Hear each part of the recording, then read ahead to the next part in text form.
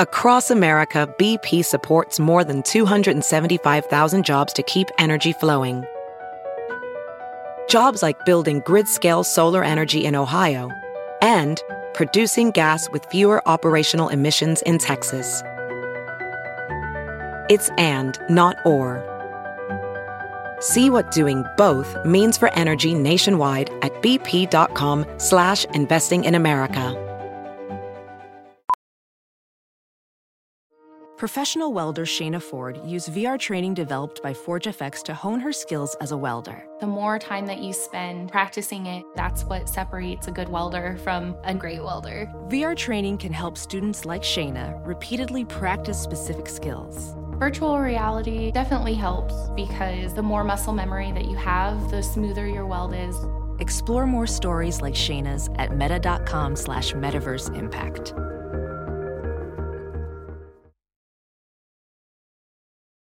Welcome to the Mystery to Me podcast. I'm Anya Kane. And I'm Kevin Greenlee. And we love movies and television shows with a whiff of mystery. Mystery to Me will feature us riffing on murder mysteries, film noir, cozy detective stories, police procedurals, psychological thrillers, legal dramas, tales of teen sleuths, and more. Once we're done yucking it up about whatever we've just seen, we'll serve up our 5-star final takes on whether it's worth your time. If you're offended by silliness, profanity, political asides, canine-related interruptions, and losers laughing at their own bad jokes, beware. Also note that some of the stories we'll be talking about are pretty dark, and in some cases exceptionally badly written. So content warning for murder, violence, suicide, torture, rape, racism, misogyny, homophobia, transphobia, and bigotry. If there's a movie or show you'd like for us to talk about, email us at mysterytomepodcast@gmail.com. Our show's take on genre is pretty loosey-goosey, so as long as your suggestion has some dash of mystery, we're interested in hearing about it. Spoiler alert, we're going to be discussing the entirety of this show or movie, spoilers and all. So if you want to be surprised, press pause, go watch the thing, then join us for the show. Now that you've heard our spiel, go ahead and polish off those magnifying glasses and slip into your favorite trench coat. Let's get mysterious.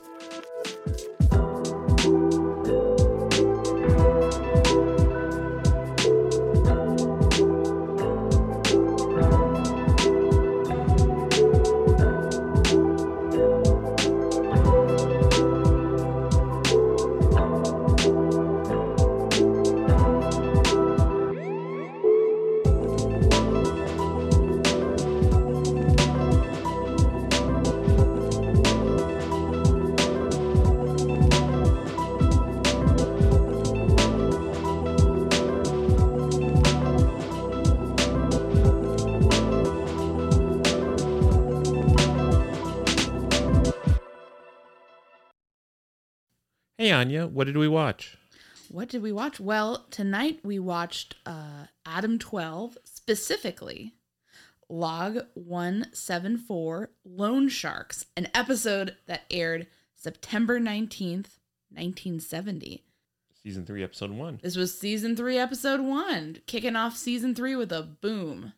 Now, a young pup like me, I don't even know what Adam-12 is. Fill me in. Fill you in. Tell me about it. What is this show? This Adam-12? I'm like some crotchety old dame with a cigar, and I'm going to school you on all the old police procedurals. Sure. Well, I've only seen 2 episodes of this, but basically I think you described it to me as from the creators of Dragnet, i.e. Jack Webb, so police procedural, but instead of focusing on sort of like a higher up detective guy, it's 2 beat cops who drive around in their police car, which is the car named Adam-12? The car is named Adam-12. The car talks and helps them solve crimes. And, no, I'm just kidding. You need to take this seriously. I'm sorry. This is a very serious show. I need to, just like when you name your car Adam, it sounds like he's, you're personifying it a little bit. What's Adam doing? I don't know. And the officers, of course, are Officers Reed and Malloy. One of them is a fresh-faced young rookie, and the other one mentors him in the ways of the police force and the ways of the city. Which is which? Officer Reed is played by Kent McCord. He's the rookie. Officer Malloy is, of course, played by Martin Milner, who you remember from Route 66. Of course.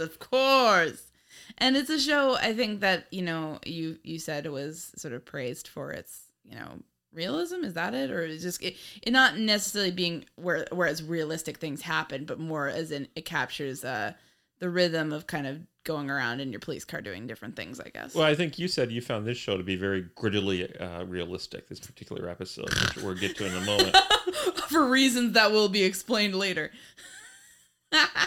I always kind of enjoyed this show because it's basically these two staunch defenders of law and order in the midst of a city gone mad. Because like every episode, a bunch of random nonsense happens that shows the decay of the city around them, like the moral and spiritual decay.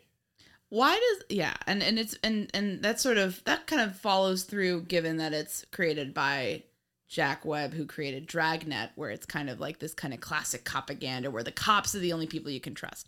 Everybody else is either a lunatic or a murderer or like doing some crimes, basically. And this kind of follows suit. Although I will say this seems less stiff. It seems less like forced as Dragnet. Dragnet always seems like, how did this get made? Whereas this seems like, oh, okay, yeah. Like this is a show. I don't know why. This one just feels like better quality than Dragnet in a way that I can't really put my finger on. You really enjoyed this episode. I enjoyed this episode, but I really enjoyed the episode we saw previously where I don't even remember what it was about, but it was like basically a bunch of random shit happened. It's like they went and they pulled some guy over and then, oops, that guy seemed nice, but he was actually a criminal and he stole that car, and then they got yelled at, and then they eventually it all comes around and they meet him again and they're like, yay, we caught him this time. So it's like, I like spoiler warning. Oh, I like the randomness. It's fun, where I'm so burnt out by shows, that I also love, but like SVU, where like everything has to be so like overwrought and like intense, and like this just seems like life is kind of random, and like the show kind of is weirdly relaxing because it's like, then this happened, then this happened, and then this happened, and even though this was one crime for the most part, although not entirely. And therefore sort of breaking some of the episodes, some of the series formula, it's still like, they're kind of piecing together, well, is this one crime or is it a bunch of random stuff? Like, what's happening here? It doesn't feel like some over the top, like, oh, a serial killer is going after them and like playing games with just them. It's like, no, they're just the two guys who happen to be assigned to this. Right. It doesn't feel over the top. That's my spiel. That's your spiel? That's my spiel. Yeah. So what was this episode about? How did it open? What was the central mystery? This episode was titled Loan Sharks, and it is about loan sharks. The central mystery is why are a bunch of guys in sort of the warehouse working class district of LA getting beaten up, getting hit and run, getting firebombed suddenly. What's going on? What are these working class Joes doing to piss somebody off? And the answer is in the episode's title. Some loan sharks have started to circle, and there's a bit of a feeding frenzy going on. But the police are looking to put a stop to that because people are getting hurt, and it's kind of one of those things. People might get killed, and they're not getting too much cooperation from these working class Joes. Yeah, those Joes don't want to talk. They're clamming up. They've got a code. The code of the Joes? The code of the Joes! We all know the code of the Joes. What is the code of the Joes? You don't talk to the cops. You don't snitch. Does it go beyond that, or is that basically it for the code of the Joes? Well, it's like they kind of don't want help. They're kind of like that type of like masculinity where you don't talk about your feelings and you don't ask for help and you don't help other people, because like they brought it on themselves because they borrowed money from the loan sharks. That's the code of the Joes that I just made up. What's the code of the Anyas? Oh, the Anyas. Because they're quite a tribe. Wow. Well, they're a rare breed. The code of the Anyas is don't take money from loan sharks if you can help it. It's a very complex life. I know. system you have there. I have to do a lot to keep myself from just randomly going and taking money from loan sharks. Yeah, it's unfortunate because, it's like the loan sharks in this case are preying on people's addiction to gambling and whatnot. So it's a sad state of affair for the Joes. Well, hopefully things will... Hopefully the Adams will come help. Both Reed and Malloy's name are Adam, right? That's why they call the car Adam-12. That's such a dumb joke. I'm sorry. So you know that the car's name... Adam Reed and Adam Malloy, the two Adams. And then they're the number one Adams, so they Adam-12, Adam-12. That would be the really, you know how they always remake old shows and like dumb movies later on? Yeah. Like years after they're relevant. You'd get like me, like the young hotshot Hollywood writer doing bumps of cocaine. And that's the backstory I'd come up with. And the movie would end and be like, what do you call yourselves? And I'd be like, turn around and be like, Adam-12. That's the explanation. Some really complex numerology there. And you'd be the only person in the theater and you'd throw up your hands in disgust. What the hell is this? This isn't true to the meandering nature of the original program. And then I'd walk out and you'd be there saying, "What'd you think, Kevin? What'd you think?" And you'd grit your teeth and like, "It was great." Because you wouldn't want to hurt my feelings. I'm a sensitive soul. Yeah, but I'd immediately know you hated it and run off in tears. So, there you go. My failed Adam-12 reboot. How would you reboot Dragnet? I wouldn't. How can you reboot Dragnet? Dragnet's like its own weird thing. It's just a weird thing. They've rebooted it several times, never very successfully. They had a movie with Tom Hanks. Yes. But I just think you kind of got to leave that one. Leave it in the past. They revived it with Ed O'Neill. I mean, I've never seen that, so I can't judge it. It's just You can judge it. it's such Can you picture Ed O'Neill as Joe Fry? It was Jack Webb's baby, and it's all about Jack Webb. You've explained to me that's why you're so obsessed with it, because it's just this one creator's very bizarre interpretation of the world in a police procedural format, and that's kind of a little bit more interesting than, as you say, something that's written by committee, which is more common, and so. It's kind of a fascinating kind of like, what is going on? And even when it's not good, it's still funny because like just dumb shit's happening and like people are not behaving. It feels sometimes like it was more written by like kind of to use the cliche, like aliens who met humans like once and like wrote a whole series based on that one interaction where it's like not really quite true to life for anybody. But this one feels a little bit more, You really got into this one. I was shocked. I got into this one. Is it just because it's so much like my life? Yes, as we will get to. There was a scene ripped from the pages of your life. There you go. Might have to sue. But yeah. So okay. So we. I guess how do we? We're not going to go through the whole entire episode because it's pretty straightforward. But basically, it opens up. Malloy and Reed show up outside this factory, and a man has just been beaten senseless. And there's a scruffy, beaten up looking guy with him, and he's all like, There's actually a whole crowd of people. There's a whole crowd of people there. No one will stand and talk to them. And then the guy who got beaten up too, not as badly, is kind of like, I just slipped and hit myself, or some dumb excuse. It's all and then he just kind of walks away, and everyone's all tense and. The Joes there's a cloud of gloom over the Joes in this working class factory. And Reed and Malloy exchange all sorts of expository dialogue about the loan shark situation. It sucks that working class Joes keep getting beaten up in these places. What could be going on? I don't know, but no one will talk to us. What are we going to do? If only there was a witness who would talk. If only there was a lovable beatnik around here. Now, here's where... Now, I'm going to just preface this. We're going to talk about this character who I think you and I both loved, right? The beatnik character. We enjoyed the beatnik. We enjoyed the beatnik. But the thing about this is, it's interesting because on Dragnet, if somebody's a beatnik, they're bad news. They're the killer or the mail fraud guy or, you know, just a guy who has wrong ideas about society and who Sergeant, Friday has to kind of come and like own in a debate. Yeah, give him a speech. Give him a speech about like beatniks have the wrong idea, hippies have the wrong idea, you youths don't know how the world works and we need order. And, you know, so I was kind of expecting, oh, this is gonna be the guy doing it, you know, this is gonna be the bad guy. But, you know, this is an okay beat. He uses groovy slang. He has a far out outlook on life. He digs hot cars, Mustangs, wants to have the chicks flip out over his cool ride, but he's And Anya's not quoting dialogue. This is her own perspective. She's using her own words here.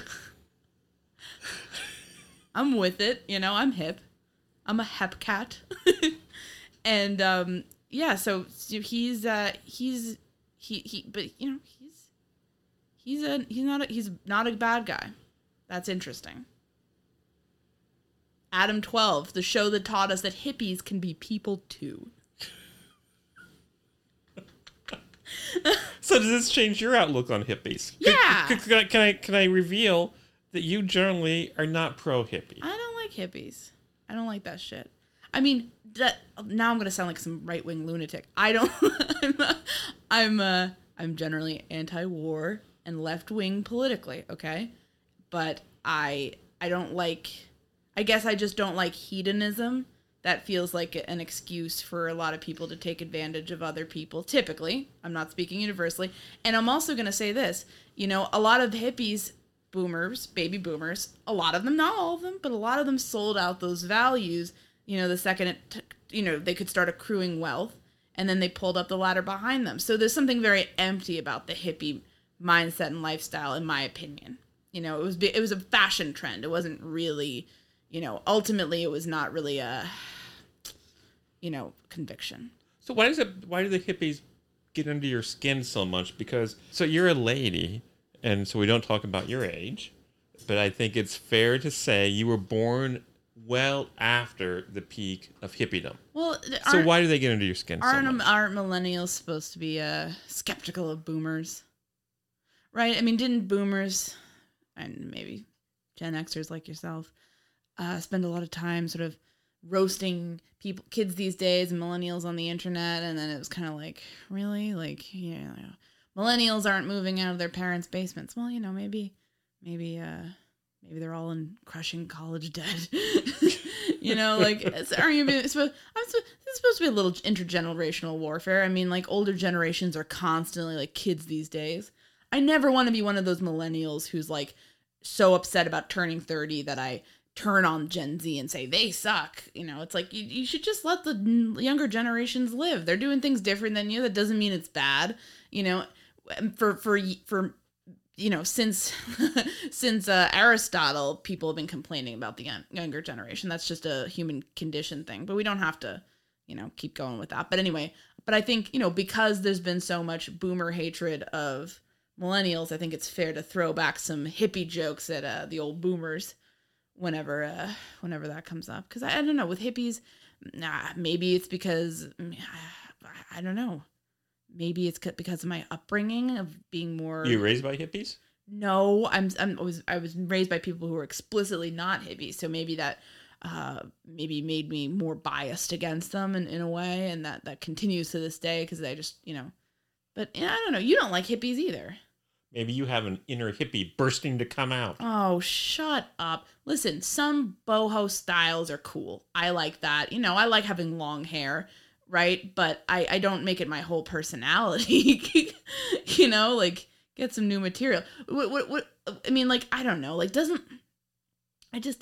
feel like people who got really into hippiedom are sort of like people who get really into, like, cults nowadays. Like these essential oils will cure your cancer. Like that was sort of where the inevitable place that we were going to get from like that hippie crap. That's my opinion in general. You can be anti-war without being a hippie. So did this episode of Adam-12 though completely change your mind about hippies. This kid wasn't really a hippie. This kid was more of like he was using all the modern day slang. He's working at a factory. Yeah, he was a working class guy. This guy had a job at a grocery store. This guy was not a hippie. He had some of the aesthetics, but... So he was like the perfect combination of hippie and Joe. He was hippie Joe. He was hippie Joe. He was hippie Jim because his name was Jim Russell. Isn't Jim Russell like some kind of brand? Am I? It sounds really familiar. It sounds real. What? Who is he? Who is he in another life? See what became of old Jim. Old Jim. Jim Russell Plumbing of Lebanon, Indiana. Our latest sponsor. There's a Jim Russell car racing school. I thought it was like a famous person. I guess we... Jim Russell, actor, has a net worth of about $1 billion. Kind of brought everything to a screeching halt. Yeah. Our Jim Russell obsession. I don't know. But the thing that also, this guy isn't peace and love. He's a teenager. He wants to see the bad guys go to jail who've been beating up all his dad's friends near the factory and doing stuff. And now he is actually in a prime position to put those guys away. What happened? I wonder how smart he is, because it doesn't occur to Jim Russell, hippie Jim. The reason the Joes aren't talking is because they fear if they talk, they will face retribution at the hands of the loan sharks. Yes. It's dangerous to speak out against the loan sharks. So all these Joes, they're taking care of number one. They don't want to fall into the jaws. The Joes don't want to fall into the jaws of the loan sharks. That's right. There you go. But that doesn't even occur to hippie Jim. Well, he's a kid. He's naive. He's an impetuous young man. So he just goes up and starts dishing out his slang and revealing all the details about what happened. And he is so naive. He is stunned that the Joes didn't tell the Adams anything about what happened. Kevin, I'm gonna say something, and then don't leave me after I say this. Don't break off our relationship. But I'm gonna say it anyway.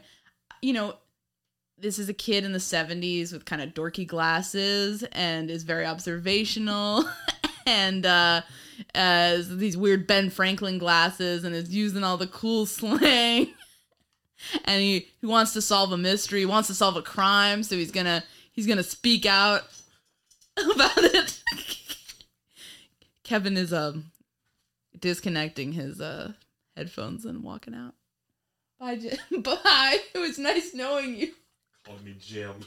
I'm just saying, maybe you have a little hippie Jim in you too. I never talked like this. I know, but maybe you didn't really talk that much at all. So maybe if you had been able to speak your feelings, this is what would have come out. I may have dressed like this, but this is because my mother picked out my clothes. I'm just saying, you had very specific interests. Jim is very interested in cars that chicks flip out over. So am I. That's how I got. You saw my car. You did a backflip. Am I revealing too much about our relationship? The Greenlee mobile. That's right. I wouldn't know a Kia from a Mustang. I don't know nothing about cars. Yeah. So you were so dazzled.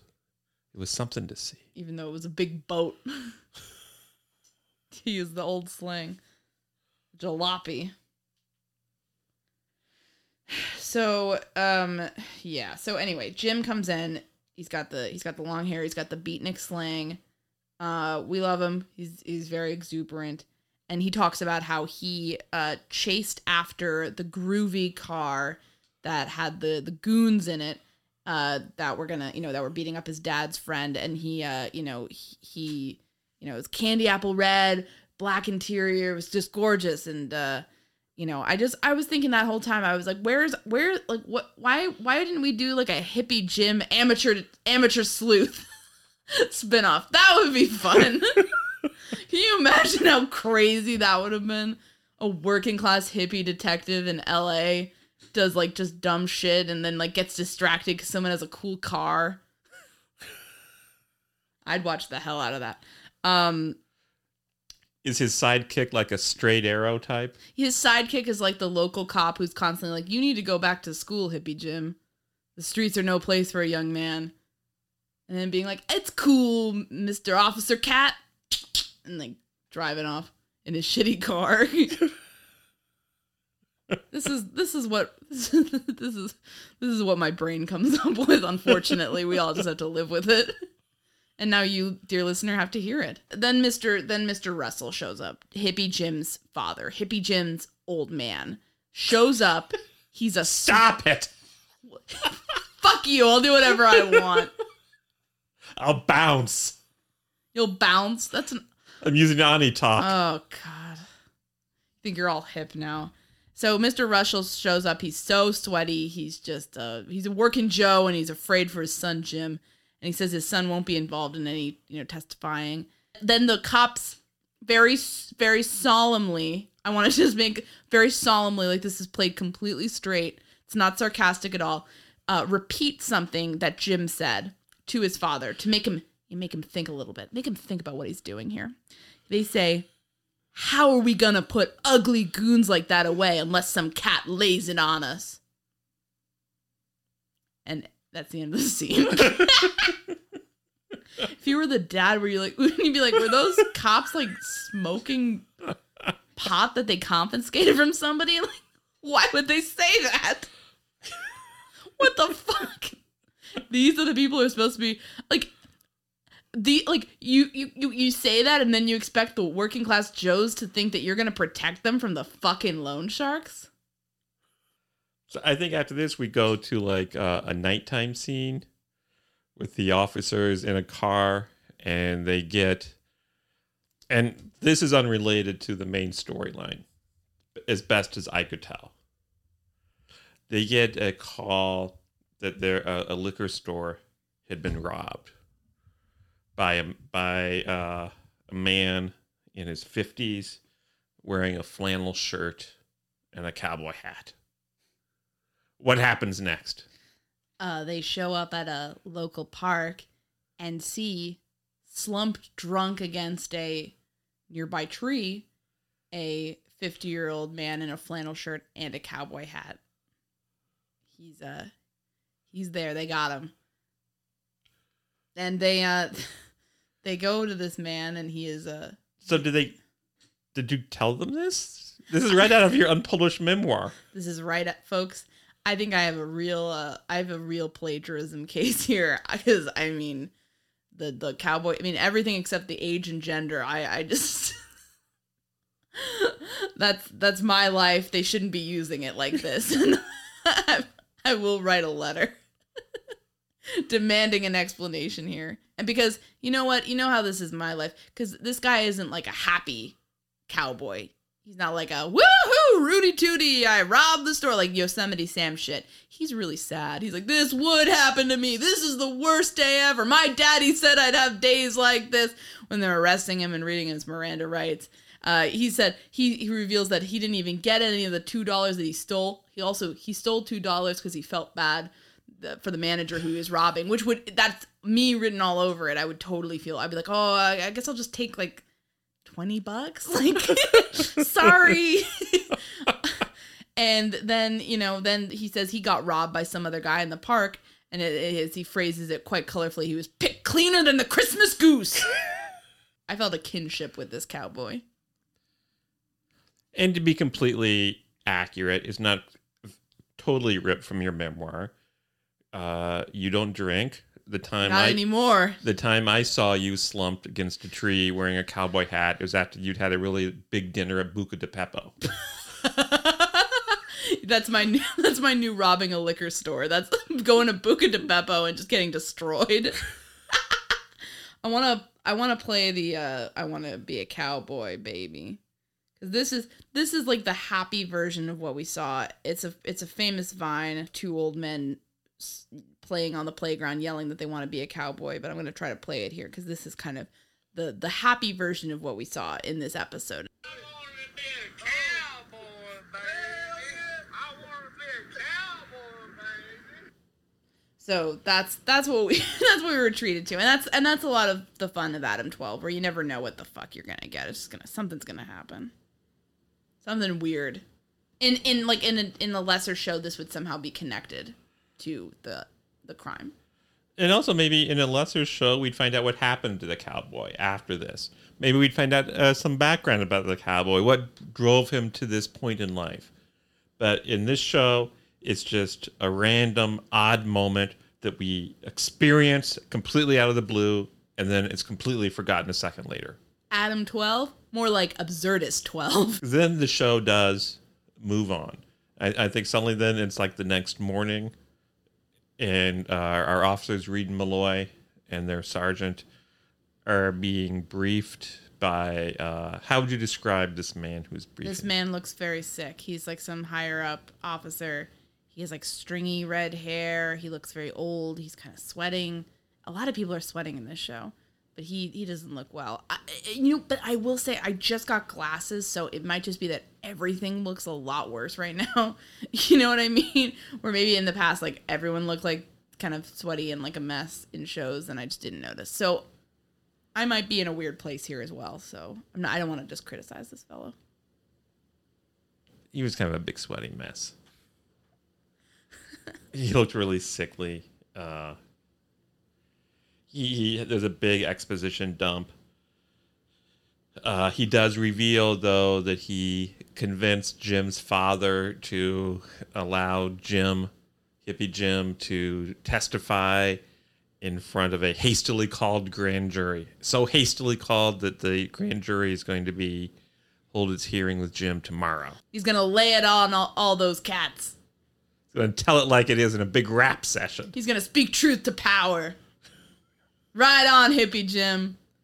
Oh, and also, they've identified some of the men that Hippie Jim may have seen.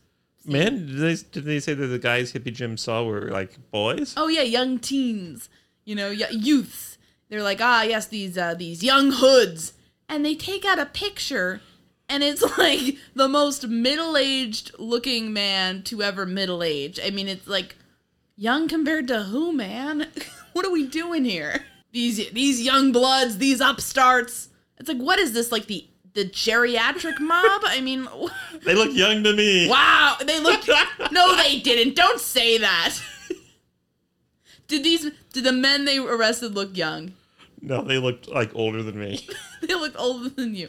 I mean, it's like 70s old, so maybe that means they were all like, 31, but they just aged really rapidly because they were doing drugs and drinking. But, it was just, you don't feel like this upper sergeant guy has a real grasp of what's going on. If I were Malloy and Reed, I'd be a little concerned. And so he's telling all this to Malloy and Reed because he wants Malloy and Reed to keep an eye at the factory parking lot when the shift ends. Because he's worried that people might show up there and try to beat up some guys to keep them quiet. So Reed and Malloy show up there when the shift ends. Might as well call themselves the Joe Protection Unit. No, that's a spinoff. Oh, they just help the working class Joes. Yeah. I'd watch that program. I'd watch it. Fuck yeah. Welding instructor Alex DeClaire knows firsthand how VR training platforms like ForgeFX can help meet the demand for skilled workers. Anywhere you go look, there's going to be a shortage of welders. VR training can help welding students learn the skills they need to begin and advance in their career. The beauty of virtual reality is it simulates that exact muscle memory that they need. Explore more stories like Alex's at meta.com/metaverseimpact.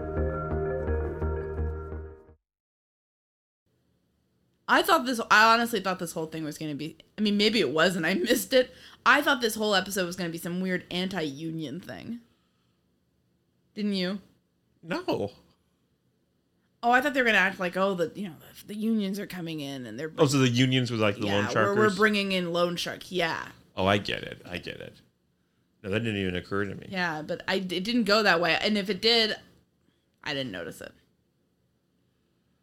Yeah, did they explain who these loan sharks were? They said they were an organized outfit. So I assume that meant organized crime. Yeah, I thought organized crime. Which I guess can sometimes be tied to some unions, but obviously that's not the whole picture. Because it can also just be tied to some businesses, right? Right. So are you thinking it was a Teamster story?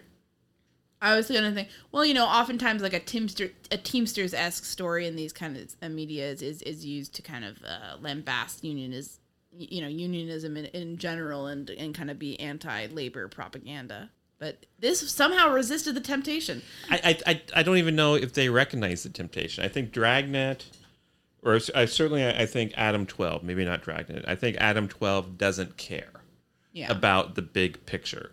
They just care about little incidents. So maybe the big picture is this was the mafia. Maybe the big picture is it was the unions. Hoffa. But who cares? Let's just get an interesting vignette out of it. Yeah, no, I appreciate that. It doesn't try to... It's like literally the opposite of SVU today. Because SVU today, every episode has to be like a big fucking deal. And this is the thing that will tell us all about this one specific issue. And it's like, it has to be everything. And this, it's like, it's nothing. It's just it's something happened and we got to deal with it. And I find that refreshing, I mean, they're both, to be clear, they're both propaganda, right? But this one feels a little bit more like true to like how life works. So I guess beat cops like Reed and Malloy, it's not really their business or their affair who it is that's paying to have people beat up. Yes. All their concern is, let's stop the guys from beating up people. Save the Joes! Save the Joes! Woo!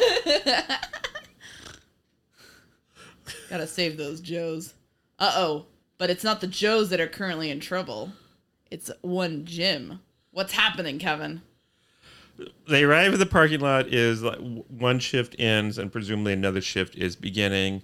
And they run into Hippie Jim's father. Old Man Russell. And he breaks the news that his son is missing, hasn't showed up for his job. At a grocery store. Very calm about it. Jim is not here.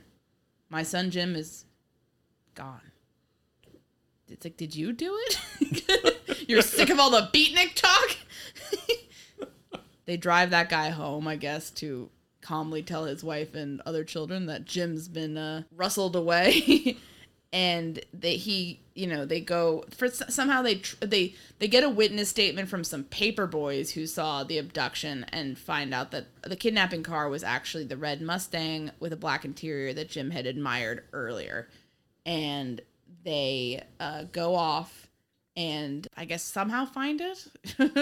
And maybe I forget, do they like track down the young bloods who they were told about previously, where they live, or something? I don't know. Something happened. Oh, also, what's dumb is that this is dumb. They're like, oh, these young bloods, they're from New York. Ooh, like yeah, like LA doesn't have any crime. It's all imported from New York. That's definitely how that works.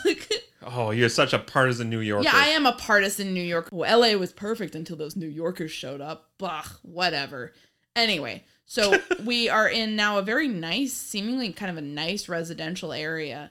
And they're looking around and they find the car. And I was thinking like maybe Hippie Jim joined the bad guys because he just wanted to get away from his sweaty, angry dad and live a life away from the Joes in this nice residential place. But no, it's not looking so good because actually one of the officers looks in the groovy car and sees Jim's distinctive Ben Franklin glasses on the floor. And I'm like, okay, so like these are really smart young whippersnappers in this mob because they have this really distinctive car.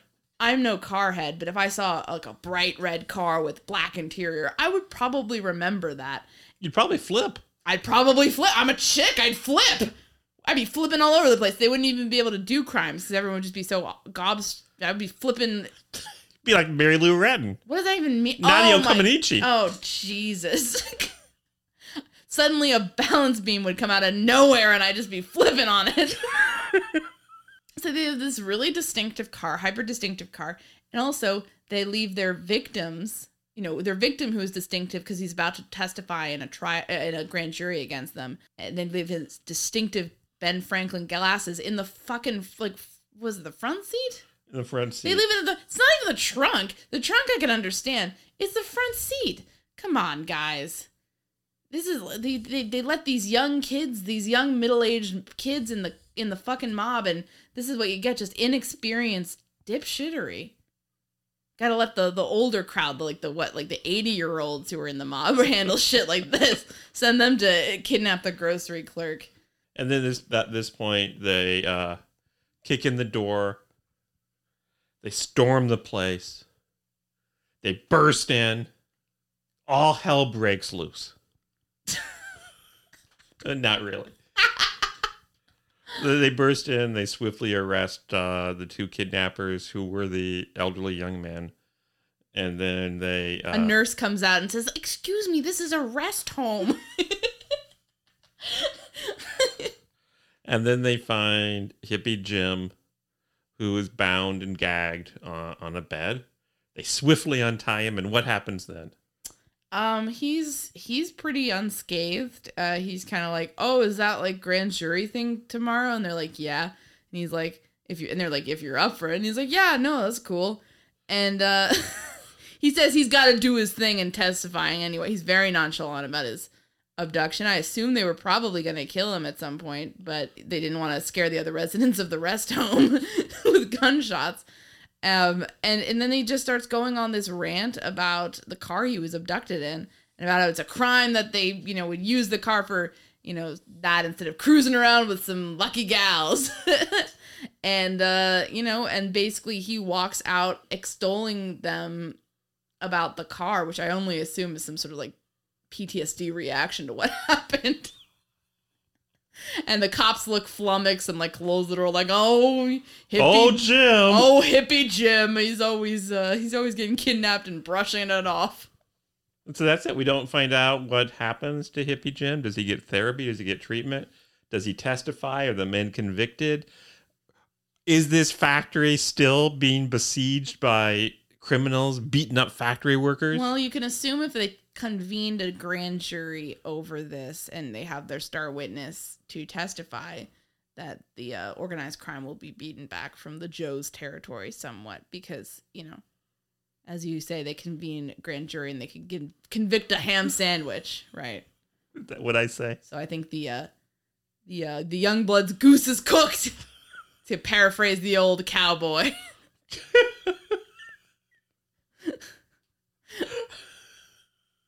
They're more cooked than the Christmas goose. You're my old cowboy. Yes.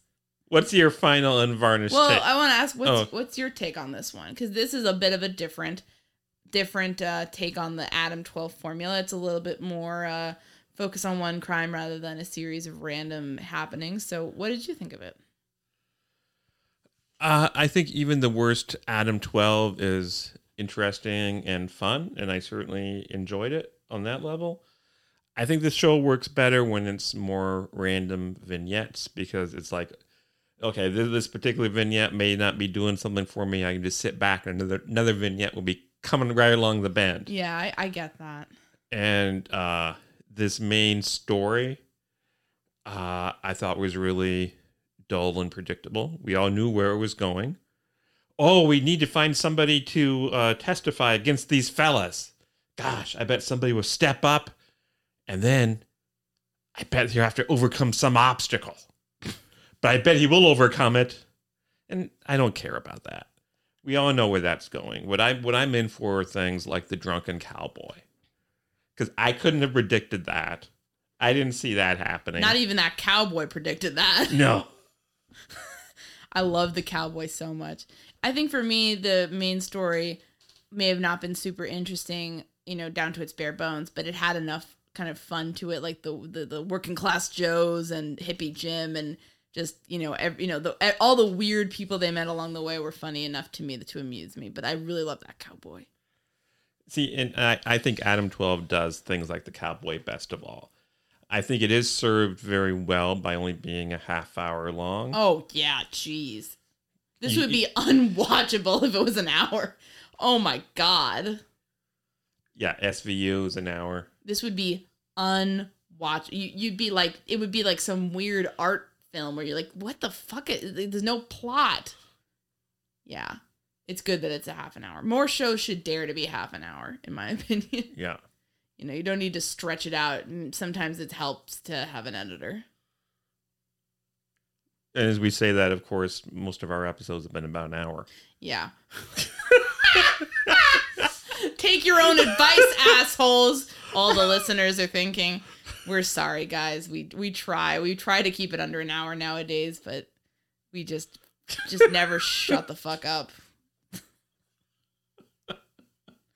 go on and on. Okay, on that note, I will give my final wrap-up. My 5-star final review is Adam-12 is an odd program, but it lulled me into wanting to swim with the loan sharks in this episode. Thanks for listening this week. I'd like to give a special thanks to Kevin T. Greenlee, who's no relation to me. He's the guy that composed the great music for this podcast, and you can find him on the web at kevintg.com. You can follow us on Twitter at Mystery to Me. That's mystery_to_me_. And at Mystery to Me Podcast on Facebook and Instagram. And you can always send us recommendations and feedback of any kind at mysterytomepodcast@gmail.com.